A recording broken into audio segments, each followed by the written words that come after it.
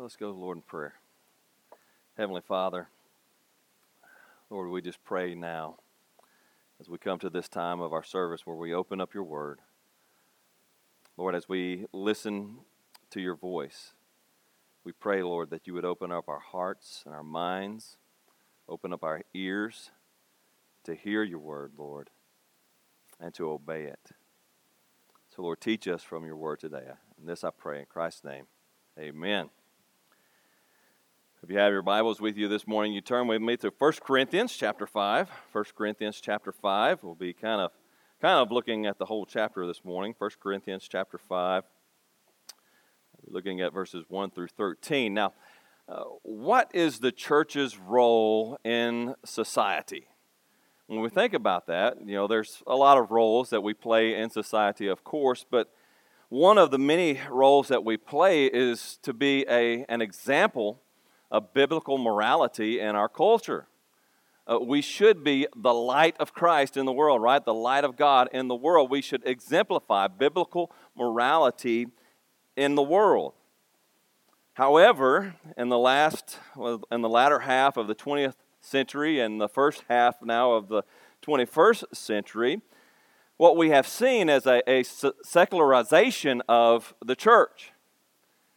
So instead of the church exemplifying biblical morality to the world, what has happened so much across the continent, especially in America, the church has become more secular. And instead of exemplifying biblical morality, the church, far and great, has adopted the secular morality. And we've seen that, especially here in America. We've seen so many denominations fall by the wayside, no longer teaching biblical morality at all, but adopting the world's morality as their standard of living. It could be argued that at least one of the reasons why we see this secularization of the church is the abandonment of church discipline. The abandonment of church discipline. Now, we don't like to talk about church discipline. No church likes to talk about church discipline. And so much it's not even avoided in the pulpit. Preachers don't like to talk and preach about church discipline because it's not a comfortable thing to talk about. And so it's been kind of shoved out of the way, and churches really don't like to practice church discipline because you can't build a church, right? You can't build a big, humongous mega church when you practice church discipline because that's not the popular thing to do. We're supposed to avoid our sin, look over sin, let everybody just kind of do what they want to do and not worry about it. We're to look over church discipline, but that's not what God's Word tells us. That's not what God's Word tells us to do. God's Word teaches us the priority of church discipline within the life of the local church. So what is church discipline? Well, discipline itself is the practice of training people to obey rules or a code of behavior using punishment to correct disobedience. We kind of know that, right? When our parents discipline us, they use punitive actions to correct our bad behavior. And the same is for the church. What is the code of conduct that the church wants to exemplify? What is the code of conduct that we want all of our church members to follow after? Well, it's God's code, right? It's biblical morality. What God says in His book is right, and what's wrong is wrong. And so we want to conform to God's Word, His commandments, His law. That's what we are called to conform to. And so the goal of church discipline is to see all of our membership working on that, working to conform to God's Word, working on that process of sanctification, becoming more like Jesus Christ. God disciplines His own. God disciplines us, right? Hebrews chapter 12, verse 7, and then down to verse 10. It is for discipline that you have to endure. God is treating you as sons. For what son is there whom his father does not discipline? And then verse 10 says, God disciplines us for our good, that we may share his holiness. That's his aim for us. That's his goal for our life, is that we would be more like God, more like Christ. And so God lovingly disciplines us in our life to get us there. When we're off on the wrong track, God disciplines us. He puts things in our life to get us back on track, to get us living a godly life. So God disciplines his own. And God calls for the church to discipline as well. He calls for the church to practice discipline. And we don't like to talk about discipline. It's not popular.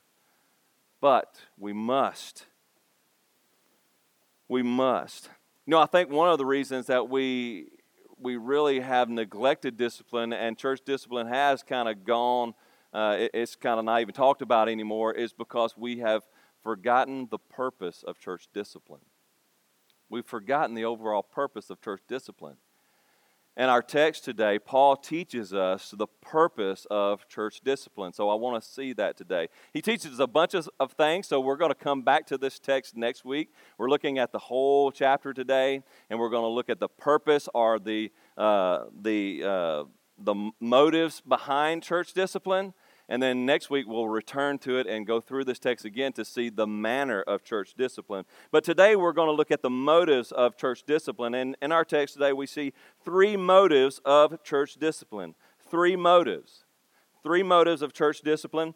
And to summarize those motives, if we want to put it in summary form, we can say this, that church discipline is an act of love that glorifies Christ. Church discipline is an act of love. It's done out of love and for the glory of Jesus Christ. So I hope today that we shine a more favorable light on church discipline. So as we think about 1 Corinthians, I want to take just a moment to remind you of the context in which we are in chapter 5. Chapters 1 through 4, Paul has been addressing another problem in the church, the problem of factionalism. And so we've seen these divisions in the church at Corinth. But now he kind of turns gears. He changes gears here just a little bit. Now he's addressing another problem. And this is the problem of immorality within the church. And the church is just not doing anything about it. There's just open immorality, and the church is kind of like bragging about it. And Paul says, no, this is a problem. And we need to correct that. And one of the ways that we correct that is with this church of discipline. So that's where we are picking up today. If you found your place there in 1 Corinthians chapter 5, please stand with me in reverence to the reading of God's holy word. Now hear the word of the Lord. It is actually reported that there is sexual immorality among you, and of a kind that is not tolerated even among the pagans. For a man has his father's wife, and you are arrogant. Ought you not rather to mourn? Let him who has done this be removed from among you. For though absent in body, I am present in spirit. And as if present, I have already pronounced judgment on the one who did such a thing. When you are assembled in the name of the Lord Jesus, and my spirit is present, with the power of our Lord Jesus, you are to deliver this man to Satan for the destruction of the flesh, so that his spirit may be saved in the day of the Lord. Your boasting is not good. Do you not know that a little leaven leavens the whole lump? Cleanse out the old leaven, that you may be a new lump, as you really are unleavened. For Christ, our Passover lamb, has been sacrificed. Let us therefore celebrate the festival, not with the old leaven, the leaven of malice and evil, but with the unleavened bread of sincerity and truth. I wrote to you in my letter not to associate with sexually immoral people, Not at all meaning the sexual immoral of this world, or the greedy and the swindlers, or the idolaters, since then you would need to go out of the world. But now I'm writing you not to associate with anyone who bears the name of brother if he is guilty of sexual immorality or greed, or is an idolater, reviler, drunkard, or swindler, not even to eat with such a one. For what have I to do with judging outsiders? Is it not those inside the church whom you are to judge? God judges those outside. Purge the evil person from among you. Amen. And may the Lord add blessings to the reading of His holy, inspired, and inerrant word. And may He write its eternal truth on all our hearts. And you may be seated. So, 3 motives of church discipline. The first motive that we see in our text is the salvation of the sinner. Church discipline is for the salvation of the sinner. Return again there to verses 1 through 5.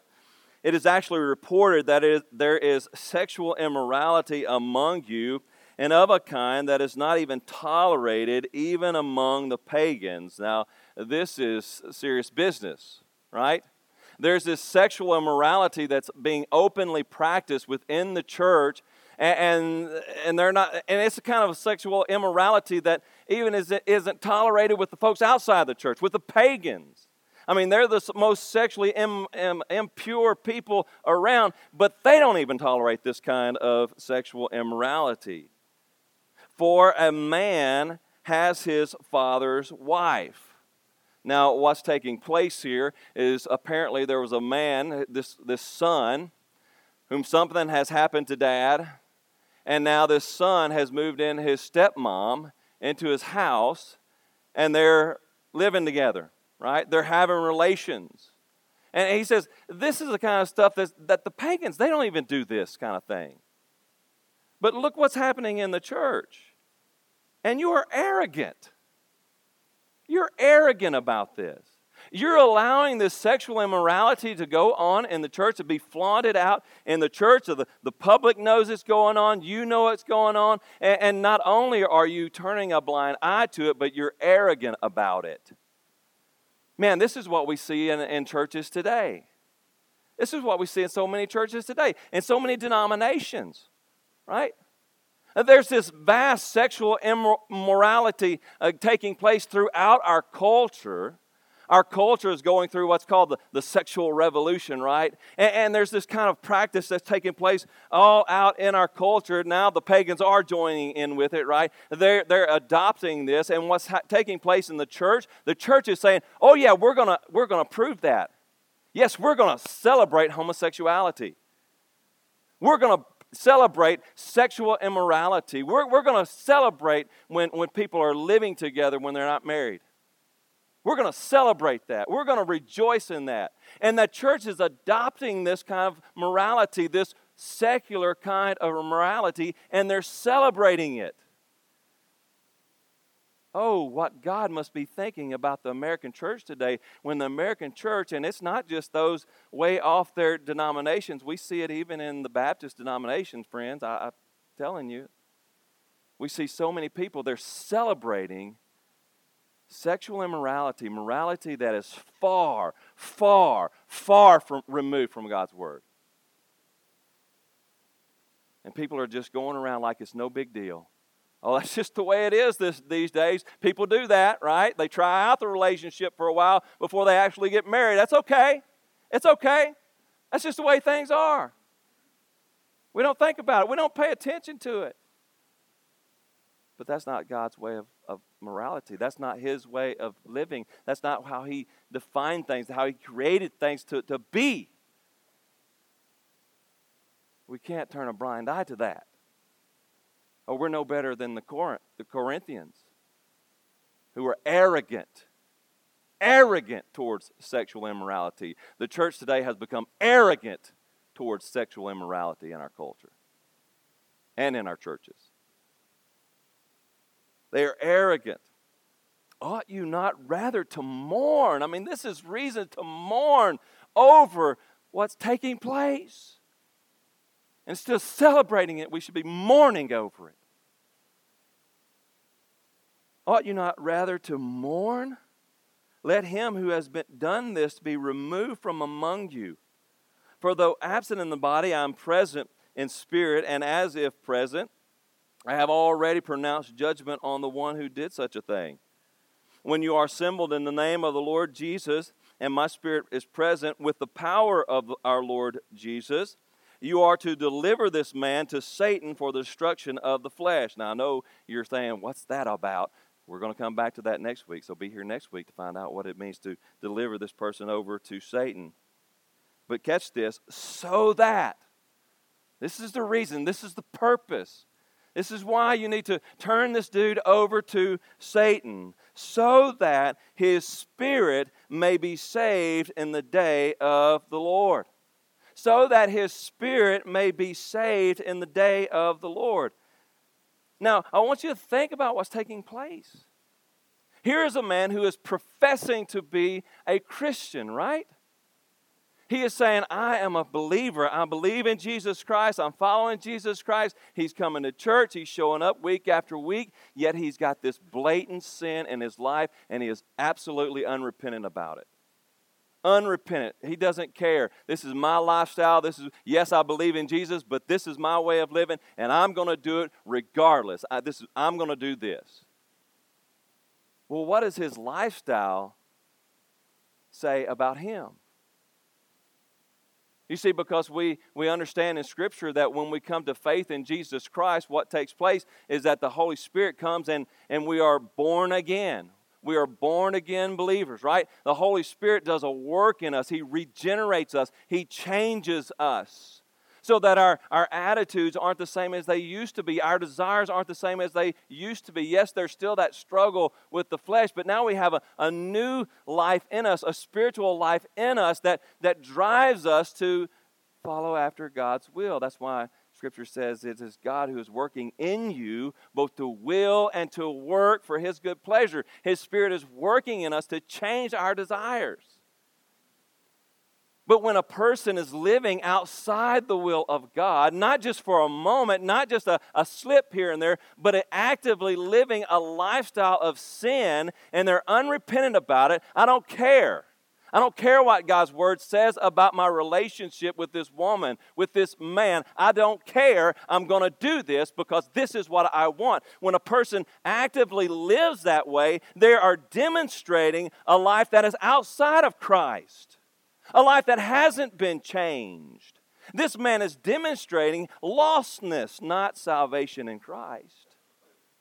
Now, is it possible for a Christian to live demonstrating lostness instead of salvation? Yes, it is absolutely possible that we can get on a roll and we get caught up into drugs and alcohol and things like that, and we can kind of have this backslide for a moment. If we continue in that, then it's really it's demonstrating lostness. But it is possible to drag out of that. But this person is demonstrating not salvation in Christ. He is demonstrating lostness. Jesus makes this point clear in Matthew chapter 7, verse 15 through 20. Here he's talking about false prophets, but what he's saying about false prophets also pertains to the average Christian, right? Beware of false prophets who come to you in sheep's clothing, but inwardly are ravenous wolves. In other words, they look the part, right? They look the part. They talk the talk. They do all of these things. They look like believers. You will recognize them by their fruits. Are grapes gathered from thorn bushes? Are figs from thistles? So every healthy tree bears good fruit, but the diseased tree bears bad fruit. A healthy tree cannot bear bad fruit, nor can a diseased tree bear good fruit. Every tree that does not bear good fruit is cut down and thrown into the fire. Thus you will recognize them by their fruits. You recognize people by their fruits. How is a person living? Is that person living, displaying the glory of Christ in their life? Are they displaying godly morality? They may not be perfect, but are they trying to live a godly life in Christ Jesus? Or are they blatantly rebellious? You see people all the time. They come and they make these professions of faith so they can get that fire insurance, right? But nothing changes. They continue living in sin. They continue to live in disobedience to God's word. The evidence of their life, the fruit of their life is bad fruit, which is an indicator that they're not a good fruit tree, right? They're a bad tree. They're a diseased tree. They are still stuck in their sinful life. They are lost. They are lost. Paul will say it like this in 1 Corinthians 6, 9, and 10. Or do you not know that the unrighteous will not inherit the kingdom of God? Do not be deceived, neither the sexually immoral, nor idolater, nor adulterers, nor men who practice homosexuality, nor thieves, nor the greedy, nor drunkards, nor revilers, nor swindlers will inherit the kingdom of God. Because those people who live in those kinds of lifestyle demonstrate that they are a bad tree. They're a diseased tree. They produce bad fruit. They're lost. And here's a man in the church who is demonstrating bad fruit. He is producing bad fruit. The sinful lifestyle is evidence of lostness. But we also understand that there's coming a day of judgment. That's why Paul says it like that. Look there again at the end of that. So that his spirit may be saved in the day of our Lord. Paul is looking towards the day of judgment that is to come. The day when the Lord returns. And every human being will have to stand for him and give an account. And those who are outside of Christ, they will be condemned to the second death, to hell, for all of eternity. You see, we understand that day is coming. And when we see a brother and a sister in our church who proclaims to be a child of God, yet they are demonstrating lostness in their life, they're producing bad fruit that testifies that they're lost rather than saved, and we turn a blind eye to that, we are basically saying, we don't care if you go to hell. We just don't want to deal with the uncomfortableness of addressing your sin. We would rather you die and go to hell than to address your sin and maybe you come to faith in Christ. That's what we're saying. And there's church members, all churches filled with people who are dying and going to hell, and the rest of the church is happy and content to let them die and go to hell just so they don't have to address their sin. Just so they don't have to practice church discipline and get a little uncomfortable. Paul says this is a disgrace. This is a disgrace. This brother is going to hell and you're turning a blind eye to it. You see, we got to understand that church discipline is not an act of hatred. It's not an act of spite. It's not an act of meanness. It is an act of love.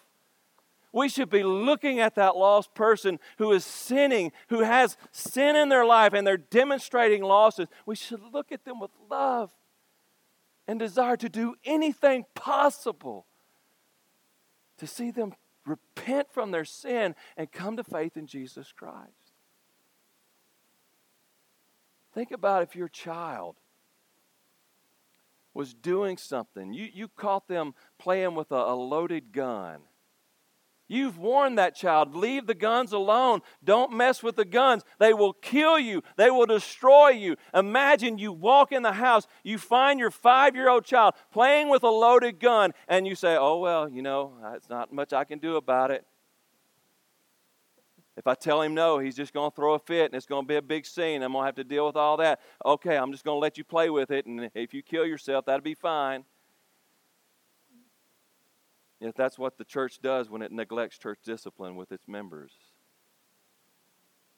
You're playing with something that's going to destroy your eternal life But you know what? We don't want to deal with that. We don't want to we don't want to feel that discomfort of having to address your sin. So you just go on playing with that. You go on and destroy your life. You go on and go to hell. We don't care.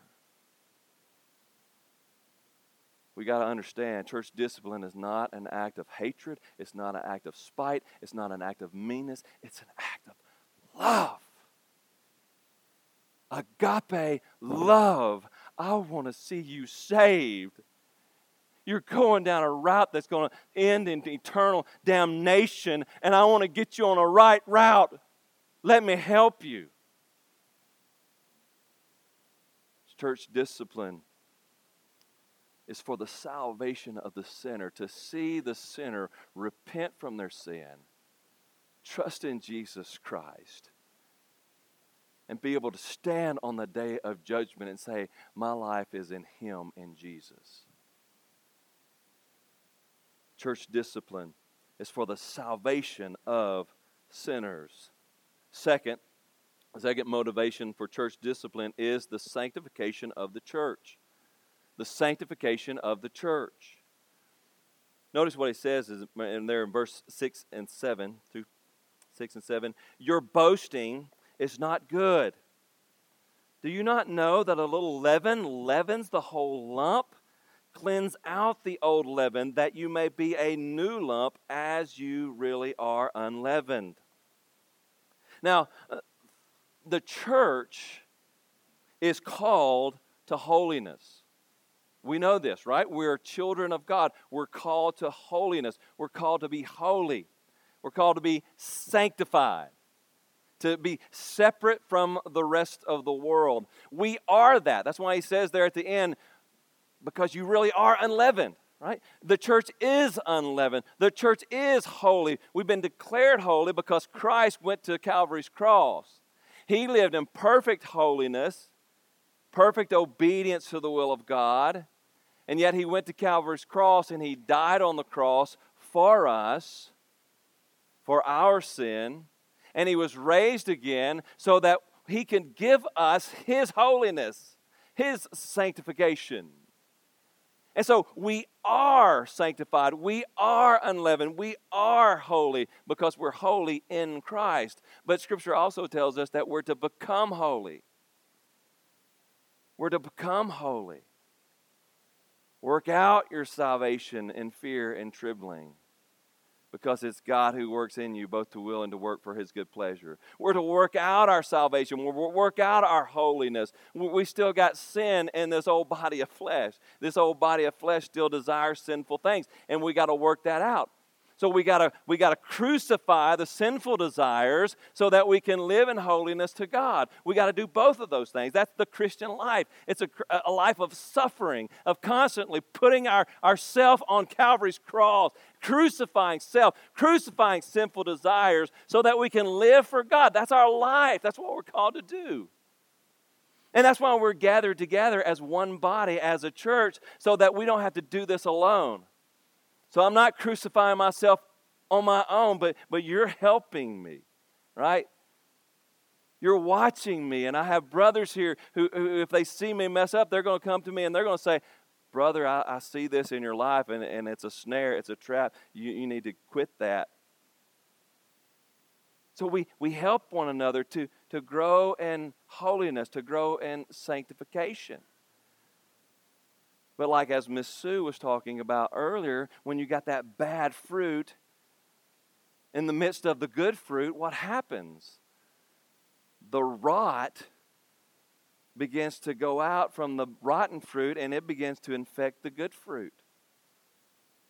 Other fruits, the other pieces of fruit start getting spots on them. They begin to get mold and fungus on them, and before you know it, the whole batch is rotten because of one bad apple or one bad strawberry.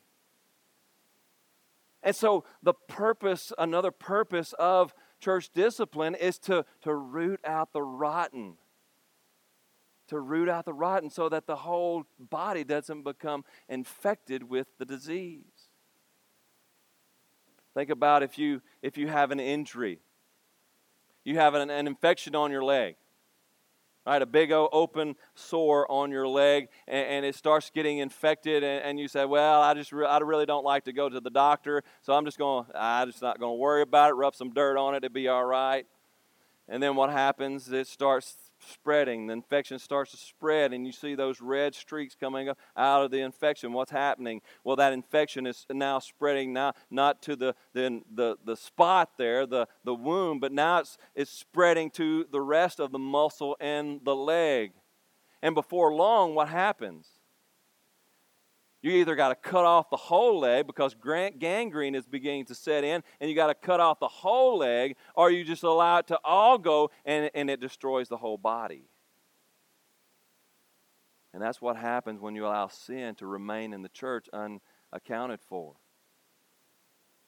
When you just be arrogant, when you become arrogant towards sin like these church members in Corinth are doing, they're arrogant towards it. They're boasting in it. Yeah, this guy's living, but that's all right. We're covered with grace. It's all right. He can live a sinful life because it's all about grace. We're just going to let him go.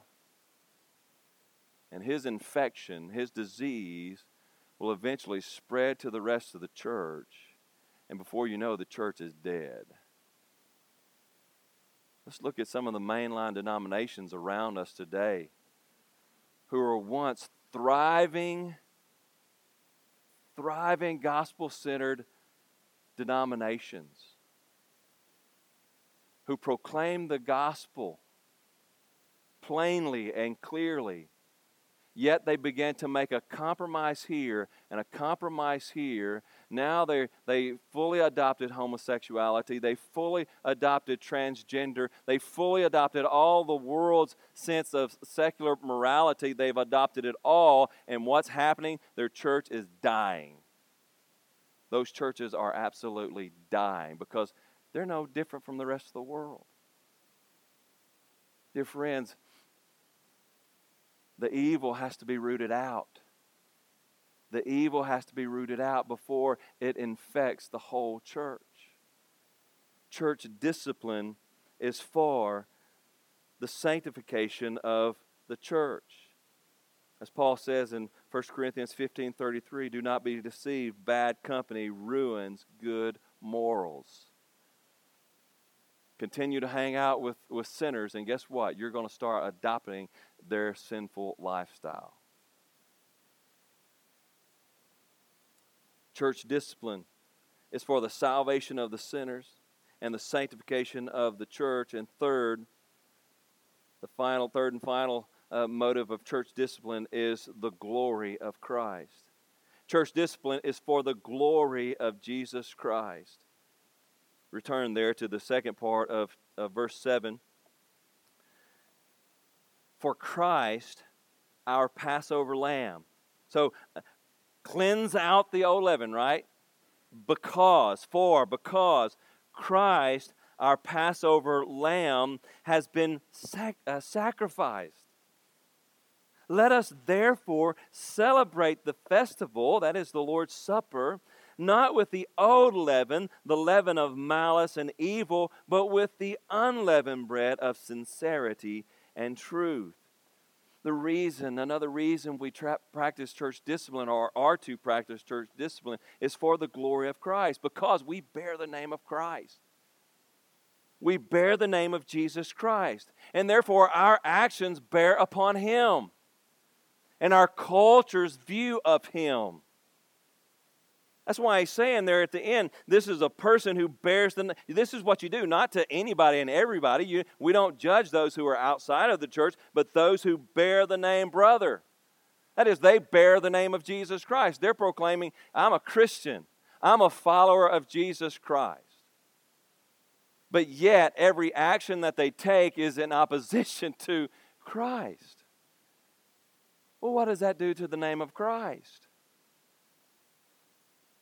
If we say we're Christian, we're followers of Jesus Christ, but yet we're living in open sexual immorality, open idolatry, then what are we saying? We're saying this is okay with Jesus. This is how Jesus is. Jesus is okay with sexual immorality. Jesus is okay with idolatry. Jesus is okay with all of this type of sinful lifestyle. And people look at that and say, well, what good is Jesus then?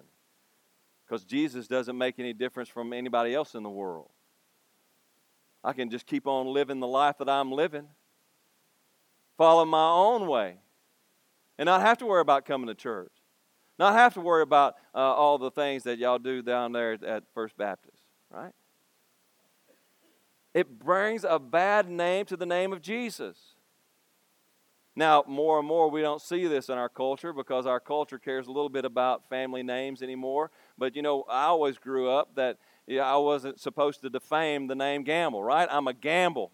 That name means something. My grandfather, it meant something to him to say the name Gamble. I mean, that stands for integrity. That stands for honor and respect. And so when I grew up, I didn't want to ever defame the name Gamble because that's my family name. All of us should feel that way, right? We should feel that way, not about our family name, but the name of Christ. Why would we ever want to do anything to defame the name of Christ? He died for us. He sacrificed for himself for us and for our sins. Yet we want to turn our backs on Christ and live in open disobedience to his will? We are defaming his name when we do such a thing. And when we allow that sin to go unchecked in the church, we're saying to the world, this is okay.